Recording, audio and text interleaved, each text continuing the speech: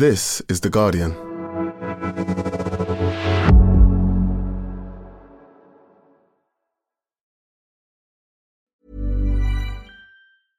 Finding your perfect home was hard, but thanks to Burrow, furnishing it has never been easier.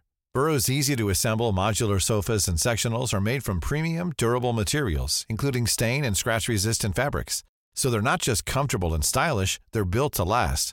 Plus, every single Burrow order ships free right to your door. Right now, get 15% off your first order at burrow.com/ACAST.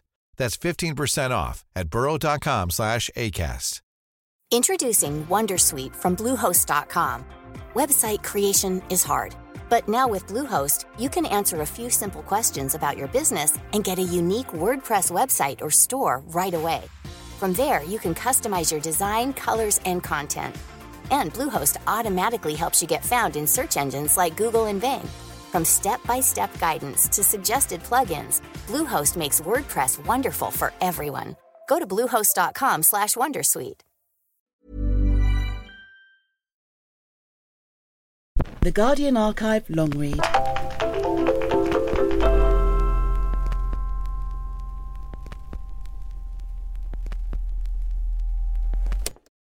My name is Simon Parkin. I'm a journalist and an author. And in 2019, I wrote the piece Snow Machines and Fleece Blankets Inside the Ski Industry's Battle with Climate Change.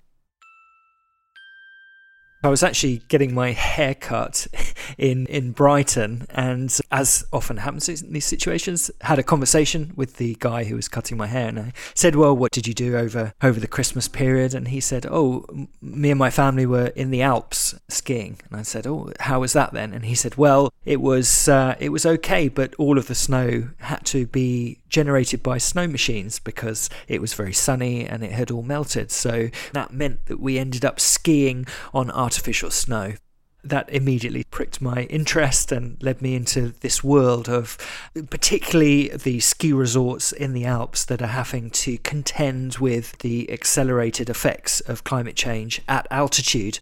So it affects them more gravely than it does land at lower altitudes, and they found that since 1960 their ski season has reduced by more than a month, and they're increasingly having patches of where the snow has melted. And in order to continue to attract skiers from around the world and from Britain in particular, they are having to devise these methods of firing artificial snow from cannons across dozens of square miles of mountain. And it seemed like a very interesting world to examine. I think a lot of climate change reporting tends to quite rightly focus on poorer communities and how the lifestyle of wealthier nations is disproportionately affecting them. But I thought it might be interesting to come at this from an alternate angle and look at how the sort of effects of climate change are affecting those at the other end of the scale, the super wealthy, as the individuals who run and maintain ski resorts such as Val d'Isère in the south of France are, to see how they are looking to battle those effects. With any story about climate change, it remains relevant and accentuated as time passes, and that remains true with the sites that I report on in this story. So I visited two areas, Val d'Isère, which is the wealthiest of the resorts in the Alps, which has the largest, almost like an artificial ski factory built into the mountain, sort of like a giant bond layer. And it can cover 65 square kilometres of slopes at the touch of a button with 10 grades of different types of snow. So it was interesting to visit there to see really the very cutting edge of measures to combat the threat that climate change poses to their business. And of course, they are continuing to deal with those effects as climate change moves the ski season away from the Christmas holiday months. And then the other part of the reporting trip was in Pontresina, where I went to see one of the giant glaciers there that has, in the last 100 years, retreated by several kilometres. And that is continuing to retreat despite the efforts of the scientists who I met who are trying to slow and even reverse the effects of climate change on that glacier, which is responsible not only for providing ski slopes for tourists, but also for providing much of the water that enables the forestry and wildlife around that area as well.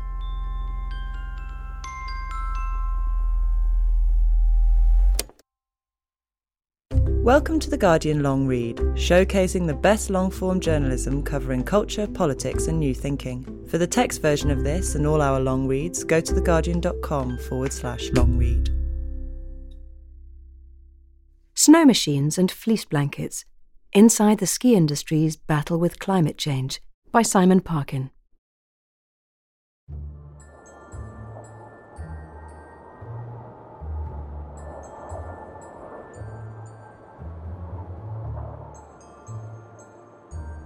When the French entrepreneur Jacques Mouflier visited the remote alpine village of Val d'Isère in 1935, he saw the future before him. A miracle is going to happen, Mouflier told his young son as he gestured towards the mountains encircling the village. Ski champions from every country will come to compete where we're standing right now. He was right. In 1948, Val d'Isère produced France's first Olympic ski champion. And ever since, professional athletes have flocked to the village, which sits 1,850 metres above sea level, to train and compete. They are joined by tens of thousands of amateurs. Last year, the resort sold 1.3 million ski days to tourists, and more Britons visit Val d'Isère each year than any other ski resort in the world.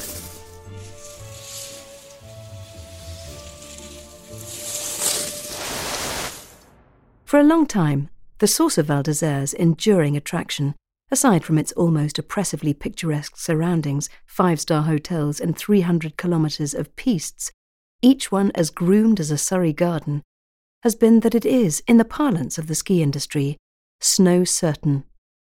Year in and year out, the arrival of the first snowfall in mid-November was as reliable as a Swiss watch.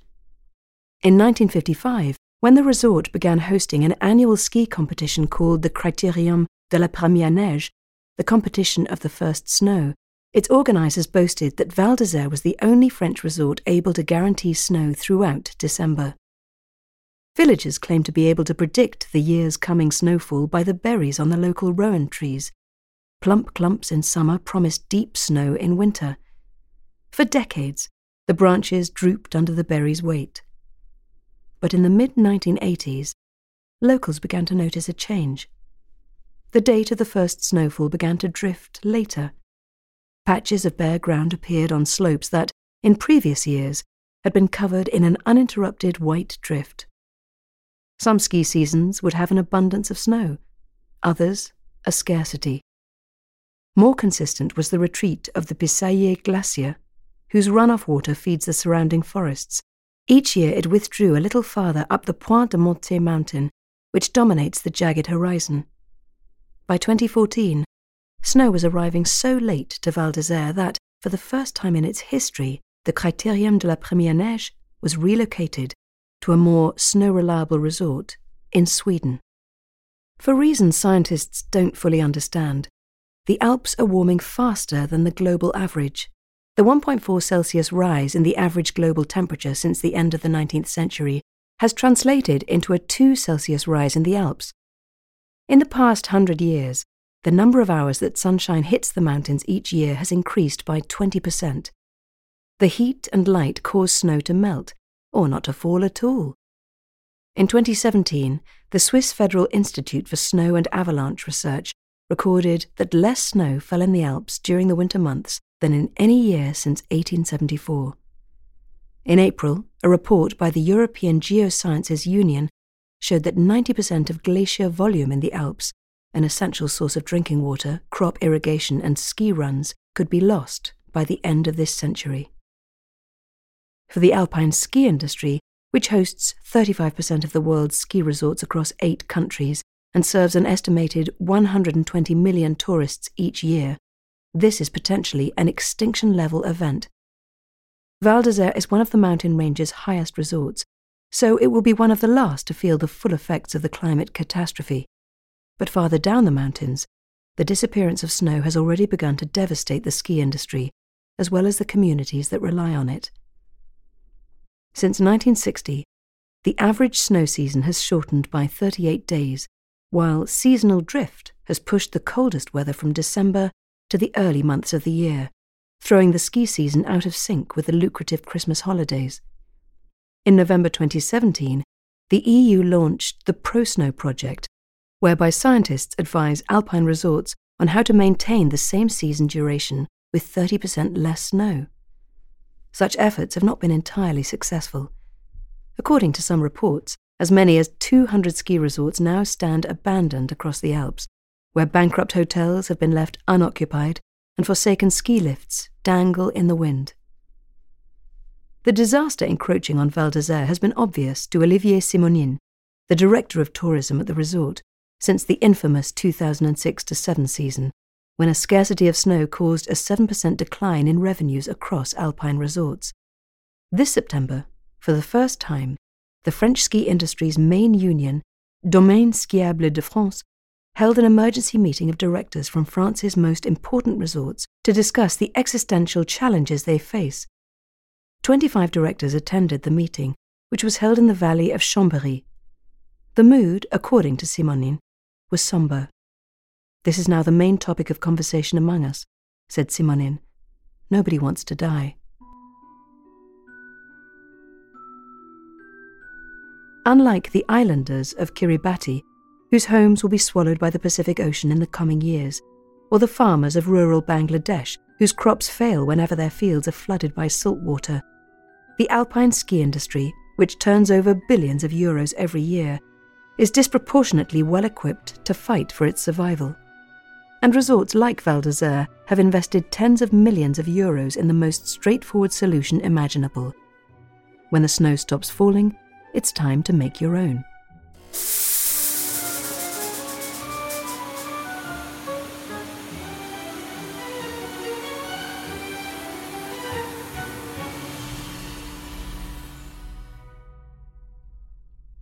You need 4 things to make snow, Pierre Matisse told me in September as we toured the control centre of the snowmaking operation he runs in Val d'Isère: water, air, cold, and talent. One morning in 1995, Matisse, who was then a 28-year-old ski lift engineer, was told he was being redeployed to look after the resort's handful of snow machines. 4 years later, he began building his snowmaking factory, or Atelier Neige, installing a 70-kilometre network of pipes beneath the mountain that now, after years of expansion and improvement, can cover 65 square kilometres of slopes in artificial snow at the touch of a button. It is one of the most sophisticated snowmaking operations in the world. The first snowmaking machines in Europe appeared in Italy in the early 1980s, just before the locals in Val d'Isère began to notice the seasons shifting. In 1963, snowmaking equipment was installed at Mar Lodge in Scotland, but the project was abandoned after 2 seasons as the water kept freezing. As winters with unreliable snow became more common in the Alps, so did the machines. Most were based on a design by a Pennsylvanian man named Herman K. Dupré, who in 1968 had fitted a water sprinkler to an air compressor system he bought at a scrapyard. Dupré pumped the air and water at high pressure through a lance-like nozzle to create a fine spray that, at sufficiently low temperatures, turned to snow before it hit the ground. The HKD snowmaking system, as Dupré named his invention, became the industry standard. The first one arrived in Val d'Isère not long before the snow-scarce winter of 1986.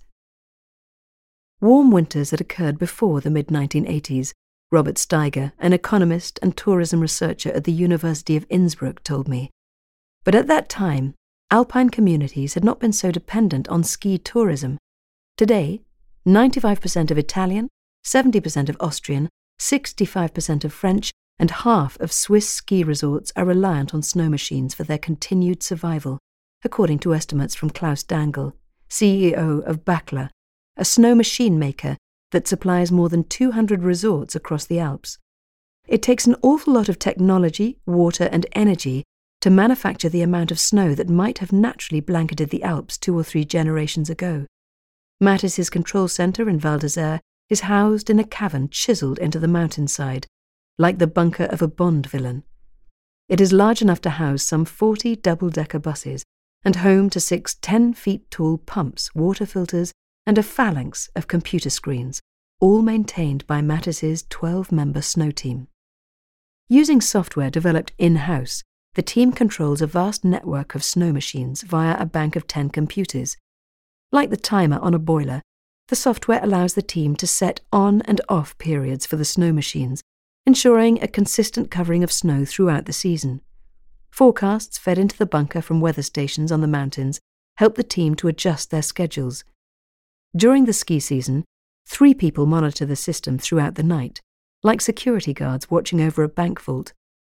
They check the correct positions of the cannons in relation to the prevailing wind, watch the quality of snow, and ensure that the pump rooms are working satisfactorily. If a patch of ground appears in the melting snow, they can cover it before sunrise.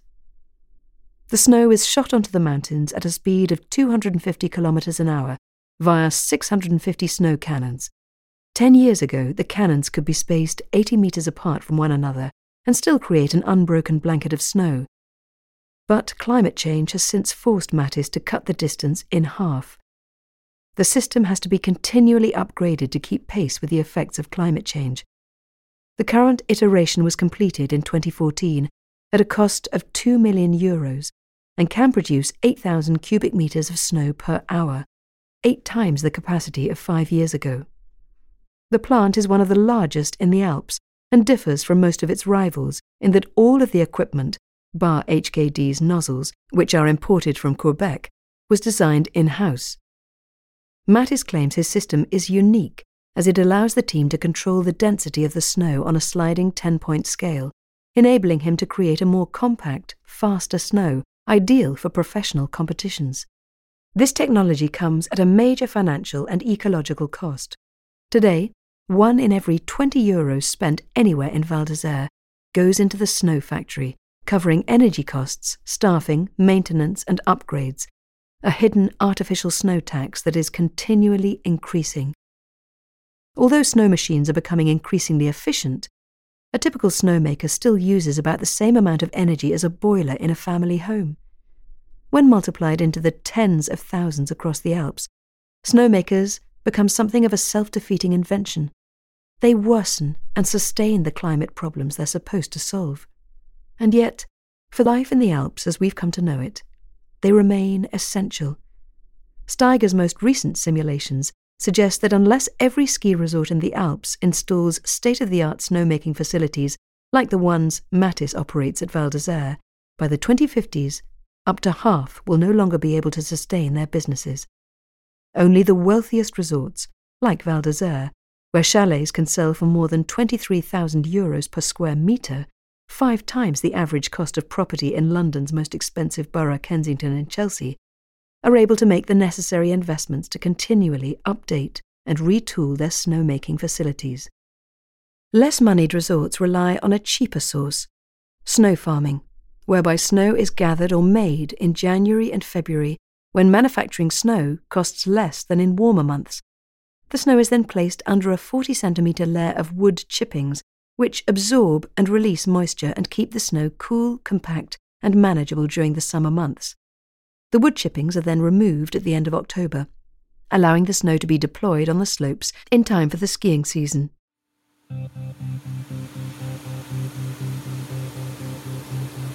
Artificial snow, be it farmed or sprayed, is not only the would-be saviour of the ski industry, however. This is a region where, as the International Commission for the Protection of the Alps, CIPRA, puts it, there is an urgent need for innovative ideas and solutions. One Dutch professor believes artificial snow may also hold the key to saving glaciers in the Alps and beyond, along with the communities that rely on them for their food and water.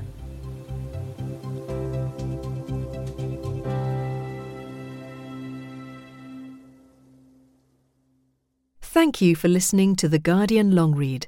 We'll be back after this. Finding your perfect home was hard, but thanks to Burrow, furnishing it has never been easier.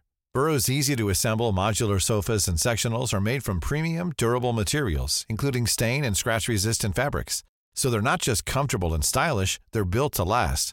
Plus, every single Burrow order ships free right to your door. Right now, get 15% off your first order at burrow.com/ACAST. That's 15% off at burrow.com/ACAST.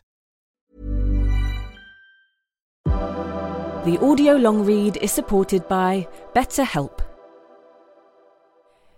Here's a question. If you had an extra hour in your day, what would you do with it? Watch TV? Read a book? Meet up with a friend? Maybe a little nap? A lot of us spend our lives wishing we had more time. But for what? Perhaps to best answer that, you need to work out what's truly important to you, then make that a priority. Therapy can help you work out what's most important to you. It isn't just for those who've unfortunately experienced trauma in their lives. Therapy can be helpful for learning positive coping skills and for setting boundaries. It can empower you to be the best version of yourself. If you're thinking of starting therapy, give BetterHelp a try.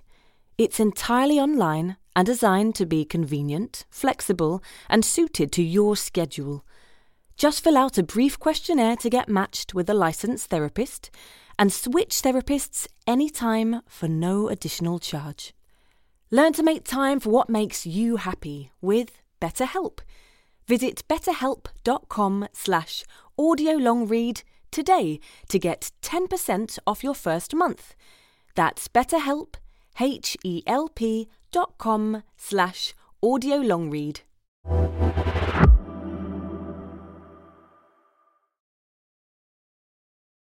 Welcome back to The Guardian Long Read.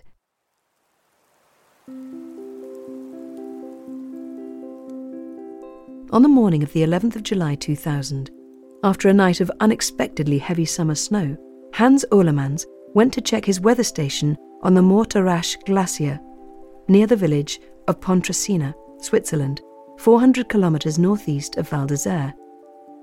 The Morterasch is one of the largest glaciers in the Alps and a popular attraction for sightseers and thrill-seekers, many of whom come to ski along its 6-kilometre back. Since 1860, though, the glacier has shrunk by 2.5 kilometres, an average of nearly 16 metres per year. Oerlemans believes lessons learned by studying the Morterasch can aid anyone interested in saving snow and ice across the Alps. A Dutchman who grew up in Utrecht, Oerlemans is tall and handsome and wears the thin-rimmed glasses of a Hollywood therapist, studiously removing them for photographs. He has been studying glaciers since 1980, when he earned his PhD from Utrecht University, where he is an emeritus professor. His weather station on the Morterasch, which he personally built in 1995, was one of the first in the world designed to measure the effects of climate change on glaciers. By monitoring the Morterasch's vital signs, fluctuations in the depth and temperature of its ice, as well as the ambient humidity, he hoped to solve a number of basic yet unanswered questions. If the climate becomes 1 degree warmer, he told me recently, what happens close to the surface of a glacier? Do you have 1 metre more of ice melt? Or 10 centimetres? Or 10 metres? Nobody knew. When Oerlemans crested the mountain that overlooks the Morterasch that July morning 2 decades ago, he expected to see the glacier in its state of typical summer resplendence, a great frozen river flowing in imperceptible slow-mo down the mountain. Instead, he saw nothing but snow, covering the glacier in a 1/2 metre deep drift. In the weeks that followed, he noticed something even more surprising in the weather station readings. The glacier's thaw had halted almost entirely. 2 processes melt ice: the transfer of heat from warm air and solar radiation from the sun. Oerlemans' reading suggested that the latter had a much greater effect than the scientists previously understood. The covering of snow from the unseasonable summer storm had apparently acted as a reflective shield, fending off enough solar radiation that it was equivalent to dropping the air temperature by a full degree. He wrote up his findings in a paper published in 2004 by the International Glaciological Society. Then, for a while, he put what happened to the back of his mind. This autumn, as Oerlemans and I took a bobbing cable car up to a viewing station overlooking the glacier and mountaintop restaurant, home to probably the most expensive plate of spaghetti in Europe, he said, he explained what happened next. About 5 years after his paper was published, the villagers in Pontresina learned about an experiment in which polyester fleece had been used to cover snow to preserve it during warm weather. They laid the fleece onto the glacier in 2-metre-wide strips, like a blanket shorn from a massive sheep. They put it out in the middle of May and covered the ice till September, he said, Not only did the fleece blanket stall the effects of melting, it actually reversed them. Measurements showed that, over the course of the summer, ice in some of the areas under the fleece grew in thickness by up to 2 meters. When news of this ice reversal reached Olemans, he immediately thought of the weather station reports following the heavy snowdrift in July 2000. If it were possible to cover a glacier in a protective barrier during the spring and summer months, might this counteract a century of decline? The scale is totally different, Olemans recalled. You could not use fleece on a glacier the size of Mortarash, which moves because it will be destroyed quickly. But I thought, it might just be possible to use artificial snow. To test the theory, in the summer of 2017, Olemans and his team sprayed a 2.5-meter deep blanket of artificial snow over a small section of the Diavolezafern Glacier, one of the Mortarash's diminutive neighbours. The experiment, which ran to the autumn, was successful. Further melting was prevented, and in some places the ice even grew. With positive results in hand, Olemans and his collaborators began to consider the much greater challenge of how to blast a sufficient amount of artificial snow over the much larger expanse of the Mortarash. Snow cannons such as those installed in Val d'Isère could not be placed onto the glacier, as they would be caught in the slow-moving current of the ice and torn from their pipes. Instead, Olemans and his colleague Felix Keller considered using a cable car equipped with a snow machine to travel above the glacier, dropping artificial snow as it went. Olemans and Keller's partnership is not short on creative thinking. The pair also play in a 2-piece tango band called Tango Glacier, and often splice musical performances into their lectures on glacial retreat. Once they even performed on a glacier, which one onlooker drolly likened to the musicians on the Titanic stubbornly playing while the ship sank. This idea stalled when it came to supplying a moving cable car with the necessary water to make the snow. Finally, in a eureka moment, the team settled on an ingenious invention: a snow rope stretched in a zigzag pattern across the width of the glacier, hundreds of feet across. Acting like a sprinkler system, the rope could deposit snow from altitude, while the glacier trundled conveyor belt-like beneath it.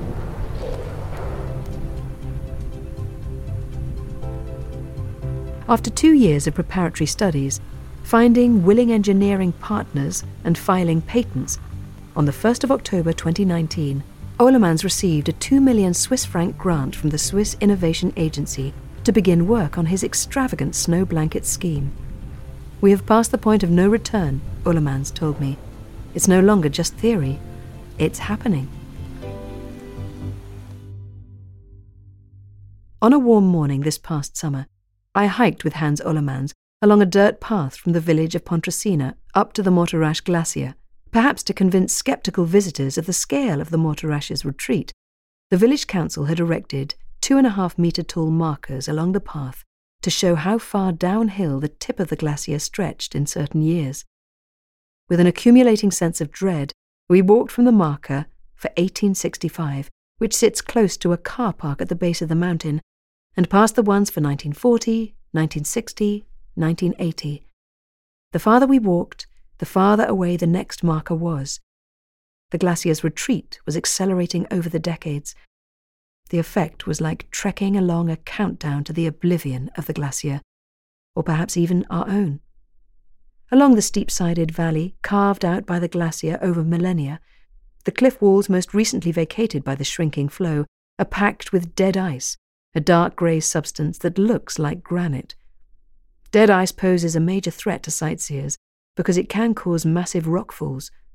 Last summer, a boy ignored a set of warning signs and wandered less than 50 meters from the main tourist path.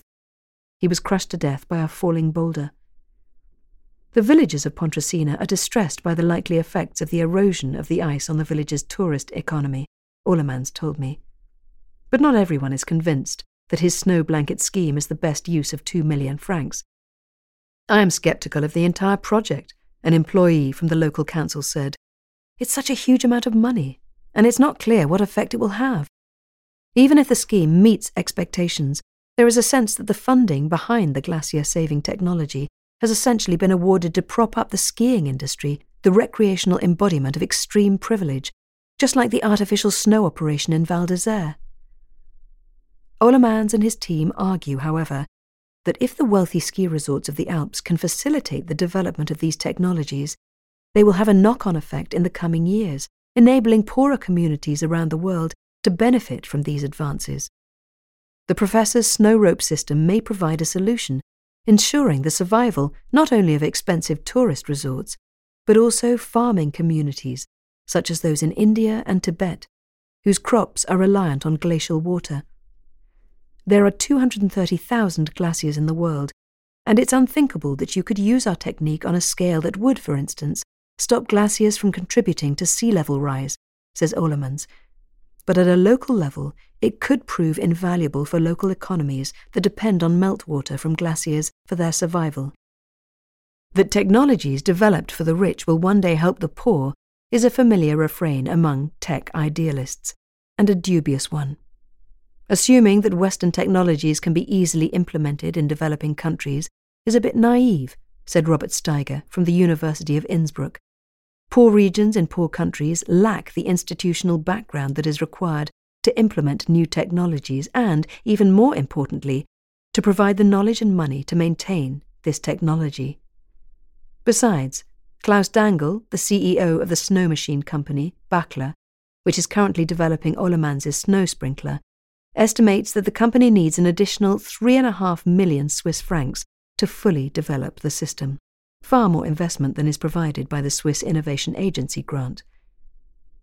Dangle's hope is to make the system as low energy as possible, perhaps by using gravity to feed the sprinkler systems from lakes high in the mountains above the snow rope. We want it to work without using energy, he told me, but this is very complicated because you need high water pressure, and the system will probably need to be heated in one way or another to prevent it from freezing. In the long term, it seems unlikely that artificial snow will save even the wealthy alpine ski industry. Resorts are beginning to consider how they might make more fundamental changes to their businesses in order to adapt to, rather than stave off, the effects of the climate crisis. For many resorts, this means reorienting themselves around non-skiing activities. Hiking, mountain bike riding, nature watching, sightseeing. We can see what is coming for us, says Olivier Simonin, the director of the resort at Val d'Isère. There will need to be a complete change. By 2050, Simonin hopes that 30% of the resort's income will be derived from activities other than skiing. The number of tourists visiting the Alps during the summer is already increasing year on year, according to the World Wild Fund for Nature. Changes in climate are being matched by changes in what visitors, especially millennials, are looking for. But hiking and other summer activities are less profitable than skiing. So although tourism may endure, the stratospheric revenues of the heavy snow decades may not. We may have a bit more time compared to others, but, then again, we are a big resort, Simonin said of Val d'Isère. We have a greater economic challenge in order to maintain our current levels of profit. For a few moments, Simonin held his head in his hands. It will require solidarity between the villages, the resorts, the hotels, he said finally. But people who live in the mountains are hardy. We are used to having to adapt. Perhaps, he wondered, with a note of surprise at what appeared to be a fresh afterthought, whether in 50 years people might come to Val d'Isère not to ski, but simply to see snow, human-made or otherwise, precisely because of its scarcity. With a dry laugh, he added, maybe the mere sight of snow will become a privilege.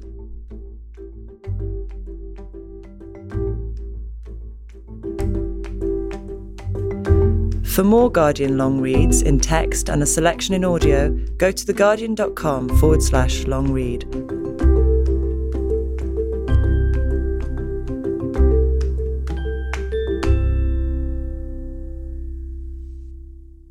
This is The Guardian.